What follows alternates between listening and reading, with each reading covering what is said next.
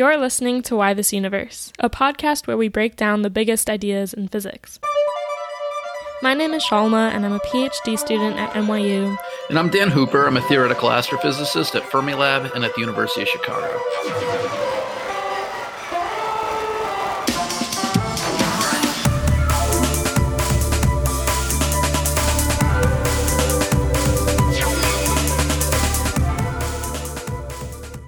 So we've talked about dark matter on our show a couple times by now, but there are just so many interesting questions to ask around it that, well, here's another episode.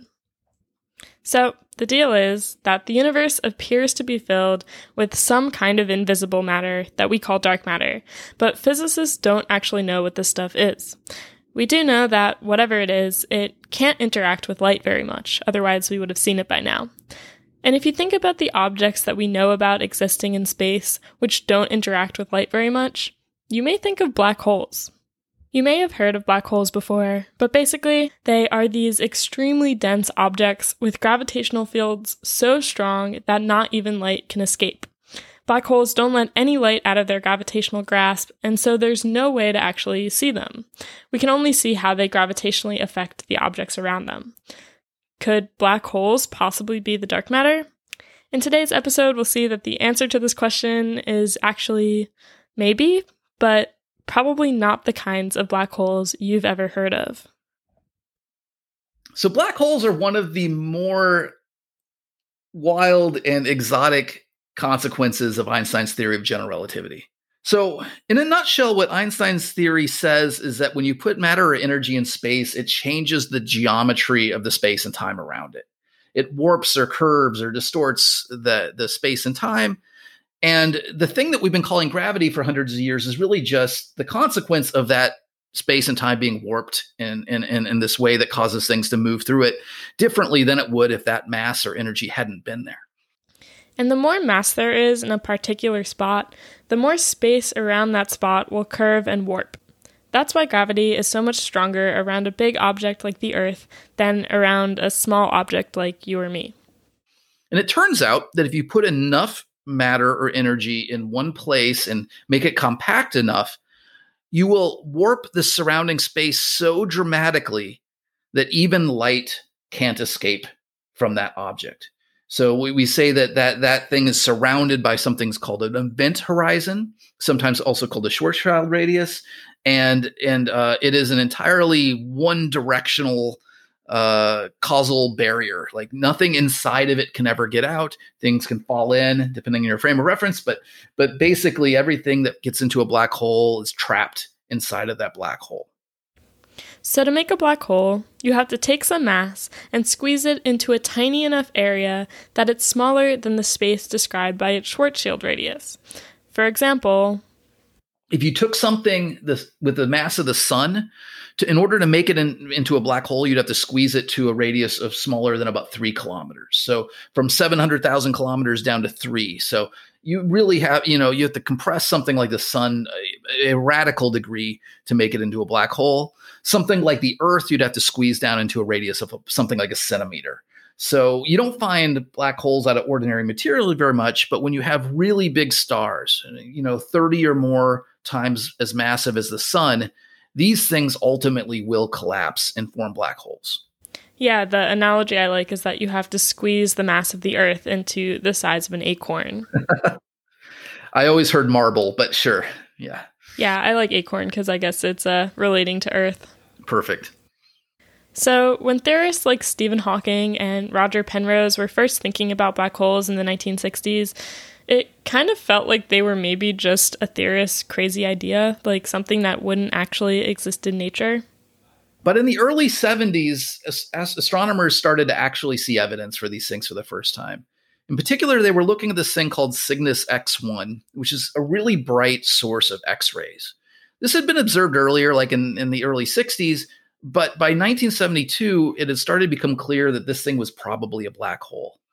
What it really is a big giant star, a blue supergiant, with a black hole just about 20% of the Earth's sun distance away from it. So a really close neighbor. And that black hole is sucking matter from the big blue supergiant and creating something called an accretion disk and shooting out energy in the form of jets and producing a ton of X-rays. We know today that this thing's about 15 times as massive as the sun, and it's too small to be any kind of normal star. It couldn't even be a neutron star. This thing is almost certainly a black hole. Since then, we've discovered a lot of other X-ray signals that we think are black holes. We've also discovered supermassive black holes in the centers of most galaxies. For example, in the middle of the Milky Way, there's a black hole called Sagittarius A star, and it's about 4 million times as massive as the sun. We know how massive it is because we can look at stars, other stars, just like zipping around it at super high speeds, and you can work out almost exactly where it is and how heavy it is or how massive it is. In recent years, we've also observed gravitational waves from black holes merging. Here I have in mind the LIGO experiment. This started back in 2015, or at least the first detection was in 2015. And they observed the ripples in space and time that are produced when black holes and other compact objects merge into one another. And then even more recently, just last year, something called the Event Horizon Telescope produced the first image of a black hole. In particular, this is the image of the black hole in the heart of M87, this kind of nearby galaxy. It's about 7 billion solar masses, so wildly larger than the one in the center of the Milky Way. And when I say it's an image, you can't see the black hole itself, but it's an image of the gas just at the edge of the black hole's event horizon. It's a really spectacular step forward. Okay, so black holes are definitely cool. That's been established. But could they make up the dark matter? There's a lot of evidence that black holes exist, and there are even lots of them in the universe. But none of the kinds of black holes that we've ever observed are likely to make up any appreciable fraction of the dark matter. We know a lot about our universe and how it's evolved over time. And by looking at the light element abundances that were formed in the first seconds and minutes after the Big Bang, and by looking at the light that was produced when the first atoms were formed a few 100,000 years after the Big Bang, we have a very accurate measurement of how many protons and neutrons and electrons there are in our universe. And there's just no way you could take those protons, neutrons, and electrons and combine them in some way to make enough dark matter. So all these stars and things that go on to form black holes, those black holes are ultimately produced when you cram enough protons, neutrons, and electrons together, and there just aren't enough. There aren't enough building blocks. So these sorts of black holes can't make up an appreciable fraction of the dark matter. So the short answer is no. Black holes probably don't make up very much of the dark matter. Like Dan said, there just isn't enough normal matter in the universe to form enough black holes to make up all of the dark matter. But it turns out that there are other exciting theoretical ideas that may be able to get around this. You could imagine that maybe there were some kinds of black holes that formed even earlier in our universe's history. So before the first seconds and minutes, and you would call these things primordial black holes. And this is an idea that goes back to 1974 with Bernard Carr and Stephen Hawking. And they started to argue that just maybe we could have had a lot of black holes in the early universe. And if those black holes were in the sort of right mass range, maybe they could still exist in large numbers today. And maybe they could make up all or most or all, a lot of the dark matter. So primordial black holes are notably different than the kinds of black holes we were talking about before. The black holes that we know about, they formed from the death of giant stars. But primordial black holes, they would have formed in the very early universe before there were any stars. But in order for that to happen, the universe would have to be lumpy enough. It would have to have regions that were more dense than other regions, so that the dense regions could collapse due to gravity into these black holes. And that may not have been the case. After all, when we look at the cosmic microwave background, that light that was produced only a few 100,000 years after the Big Bang, we see a very, very smooth universe, one with the same energy density just about everywhere, to 1 part in 10 to the 5. And a smooth universe is not a universe that makes a lot of black holes. To have black holes, you need to compress a lot of energy into a really small space. So it doesn't, the universe that we see in the cosmic microwave background isn't one that looks like the sort of universe that would have a lot of black holes. But when we look at the cosmic microwave background, we're really looking at kind of our universe with broad brush strokes. We don't see the fine resolution. And it's at least possible, who knows, that there might have been much smaller regions than we can currently probe that were really dense. So maybe things were really smooth on large scales with big density spikes here and there in the universe, and those could have at least hypothetically made the kind of black holes we're talking about here. And using some really cool theoretical ideas, we can actually set limits on the size of these primordial black holes, basically how big or small they're allowed to be. And how big primordial black holes are allowed to be is determined by an idea called the cosmic horizon. Basically, since the universe is expanding, there's a limit to how far away you can be from something while still being able to communicate with it. So right now, Shalma, you're in Hyde Park and I'm in Oak Park, both, pretty close to Chicago. If I send a beam of light to you, it'll arrive in a fraction of a millisecond. But now let's say space is expanding between us so fast that in that millisecond, a fraction of a millisecond, the distance between you and I double. And then, my light beam still has some distance to reach you. But by the time it gets halfway to you again, the space is doubled again, and it will never reach you. If space is expanding fast enough, you and I would be causally disconnected. Our horizons would not extend to each other. And in the early universe, our universe was expanding very, very fast. So there were relatively small horizons. And the biggest possible black hole, the biggest possible amount of stuff that could collapse into a black hole is whatever would fit inside one of those horizons. So, for example, right around the time that the light elements started to form, about a second or so after the Big Bang, a horizon would have contained about 10 to the 35 kilograms, or maybe like 50,000 times as much mass as the sun. So that's kind of the very biggest primordial black hole anyone could ever consider being a realistic possibility. But probably they're much smaller.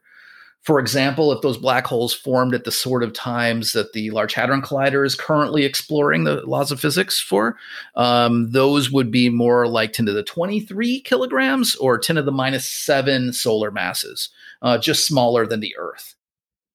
And to observe primordial black holes, we would have to observe their gravity affecting objects around them. And we can do this with a technique called gravitational microlensing.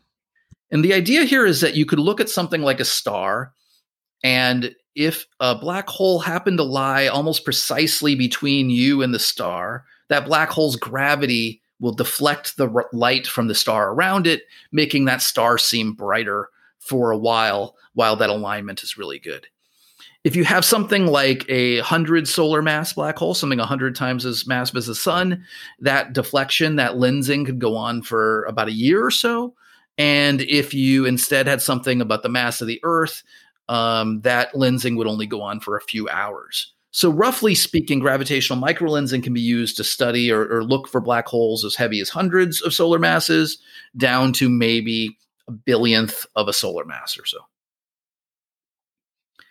But even if all of the dark matter, 100% of the dark matter were made of black holes, only about 1 in 2 million stars would be lensed at any given time. So you can't just look at 1 or 2 or 10 or 100 stars and hope to ever see this. So what you have to do is to simultaneously look at a very large number of stars all at once, and then monitor them for months or years or even longer, hoping to find evidence that black holes are microlensing this population of stars. In the 1990s, collaborations like Macho and Eros and others started to do this. And over the years, they saw some events like this. They saw some things that very much look like black holes, maybe not primordial, but some black holes all the same.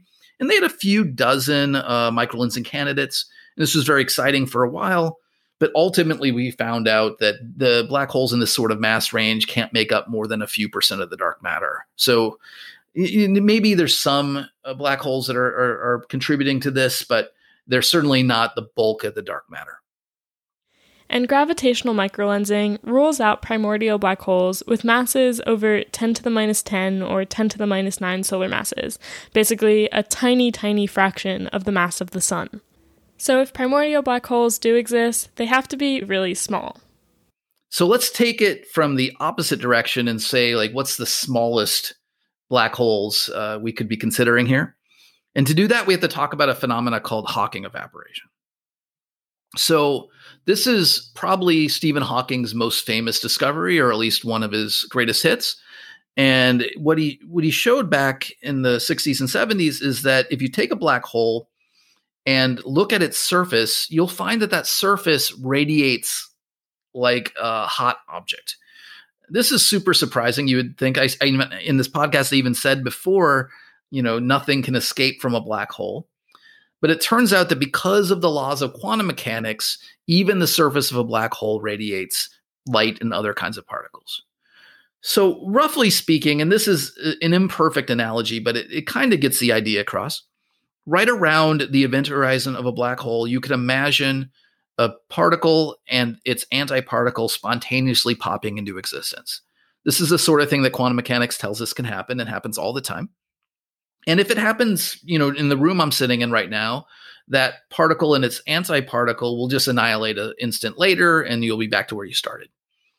But if this happens near an event horizon, it's possible one of those particles will fall back into the black hole, and the other one will be left outside of the black hole, outside of the event horizon, and it won't be able to annihilate. So that means it will radiate away. And since the black hole is effectively creating new particles this way, it slowly loses mass. It slowly evaporates over time. Now, the kind of black holes we know exist, like the kind that are left after supernovae or the kind that you find in the middle of galaxies, these things evaporate really, really slowly. They haven't lost any appreciable fraction of their mass over the history of the universe. But small black holes can evaporate a lot more quickly. For example, if you had a black hole that was about 10 to the 15 grams, it will evaporate in like 10 to the 12 years or 100 billion years. And so that means that so far they might have lost an appreciable fraction of their mass. So we know that since there's the same amount of dark matter approximately today as there was 10 billion years ago, that you can't have most of the dark matter be made of black holes lighter than about 10 to the 15 grams. They would have evaporated too much by now if they were. So primordial black holes that small may not be able to be the dark matter, but they're still an interesting thing to study. I write papers and do research on super light black holes that would have evaporated, very early in the universe's history, or maybe even later. I just wrote a paper with some of my collaborators about black holes that might have evaporated in the first 100,000 years after the Big Bang. So these aren't dark matter, but they're still pretty interesting, and they can have a lot of interesting consequences for the early universe. They could have produced the dark matter as Hawking radiation, which is a pretty cool possibility. They might have made something that we call dark radiation. They could have played a role in explaining the matter-antimatter asymmetry of our universe. It could have done a lot of cool things, despite not being a solution to the dark matter problem directly. Oh, wow, that's interesting. The producing dark matter as Hawking radiation. Well, that's the thing about Hawking radiation. It's really just gravity doing the work, which means that it will produce all kinds of matter, no matter how weakly interacting it is. So it's kind of a natural way to produce something that you can't easily detect. Yeah. But anyway, back to primordial black holes that could possibly be the dark matter. So we talked about using the idea of Hawking radiation to rule out primordial black holes that would evaporate too quickly, but we can also search for the Hawking radiation itself. In particular, as a black hole continues to evaporate and lose mass, it gets hotter, so it radiates particles with more and more energy. And by looking for gamma rays and other sorts of energetic particles that might be produced from Hawking evaporation from black holes, we can rule out black holes with masses up to about 10 to the 17 grams as being all of the dark matter. So when we take all this together, gravitational microlensing tells us that if black holes make up all the dark matter, those black holes have to be lighter than about 10 to the 23 grams. And if from Hawking evaporation, if black holes make up all the dark matter, they have to be heavier than about 10 to the 17 grams. So you have this window between about 10 to the 17 grams and 10 to the 23 grams where maybe all or most of the dark matter could be black holes.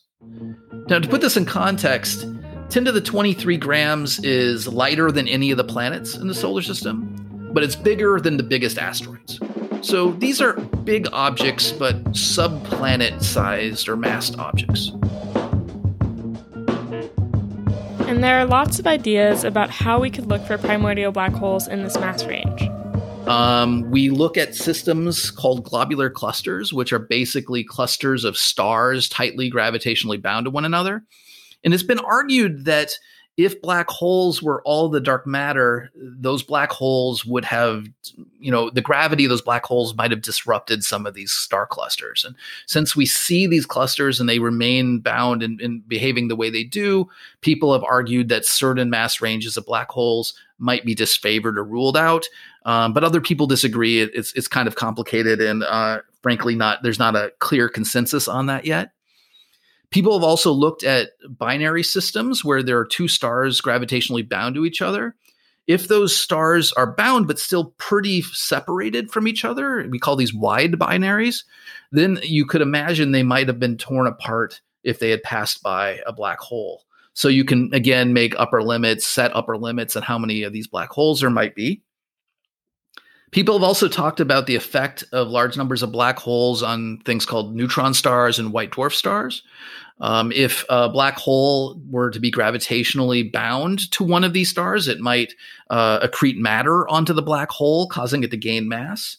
And this would mean that those black holes that started out in this interesting mass window, the 10 to the 17 to 10 to the 23 grams, would gain mass moving into the higher mass range where we could look for them. So we're back to the gravitational microlensing constraints in that case. All of these constraints I've just mentioned are pretty controversial and hotly debated in the literature. I think probably they're pretty compelling that a lot of this mass range has been explored, but it also seems entirely possible to me that there might be some holes in this net that would allow for at least the possibility that primordial black holes can make up all the dark matter in parts of this mass range. But really, all of these ideas about primordial black holes are very hotly debated by physicists. Right now, they're more of a fun theoretical idea than something most physicists have a lot of faith in. Even a lot of the mass constraints that we've been talking about could be up for scrutiny. Some of our constraints are really bulletproof. Like I think the gravitational microlensing ones over most of the mass range are. And I think the Hawking radiation ones probably are. But these ones in the middle, they're barely strong enough to rule out the things they're interested in. And they have a bunch of assumptions and they have, it's complicated. And if the experts can't agree, then I'm not going to figure out the right answer just for the sake of a podcast.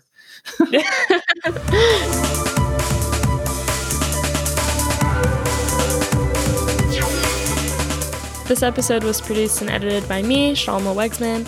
Research and writing is done by Dan Hooper and I. Dan is a theoretical physicist at Fermilab and the University of Chicago and is the author of many books, including most recently, At the Edge of Time, Exploring the Mysteries of Our Universe's First Seconds. All music in Why This Universe is produced by Jay Kleinbaum. Thank you so much for your support and for listening, and we hope you tune in next time to Why This Universe.